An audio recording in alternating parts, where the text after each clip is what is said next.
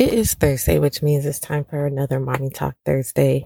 And today, while I am waiting for my groceries to actually come out because I just ordered them, I wanted to remind you, just because I'm sitting here thinking that you don't have to do it all by yourself.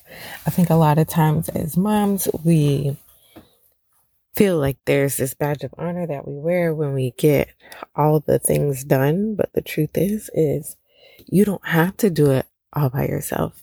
And there are some ways that you can get things done without doing them. One is getting services like the one that I'm getting now, where someone else can do some of the work for you, whether it is, ordering groceries through Instacart, getting someone to help you clean the house, having a mother's helper watch the kids for a few minutes so that you can do whatever it is that you need to do.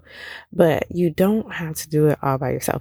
You can get some help, whether you are hiring it, like what I just shared with you, or delegating it to the kids.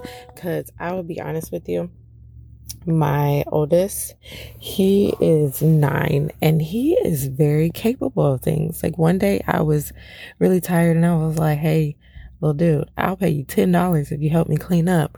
When I tell you this little boy cleaned up so quick, I was surprised.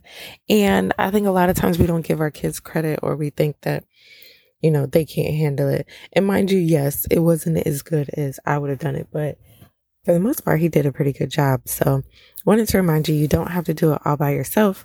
Definitely ask for help, hire help, or just postpone things until later. Because honestly, I have been going through this phase where I've been doing a lot, but I'm just kind of letting some things go just for my sanity, because I can't do it all. And I don't expect you to do it all either. So make sure you keep that in mind this week. Take care, and with lots of love.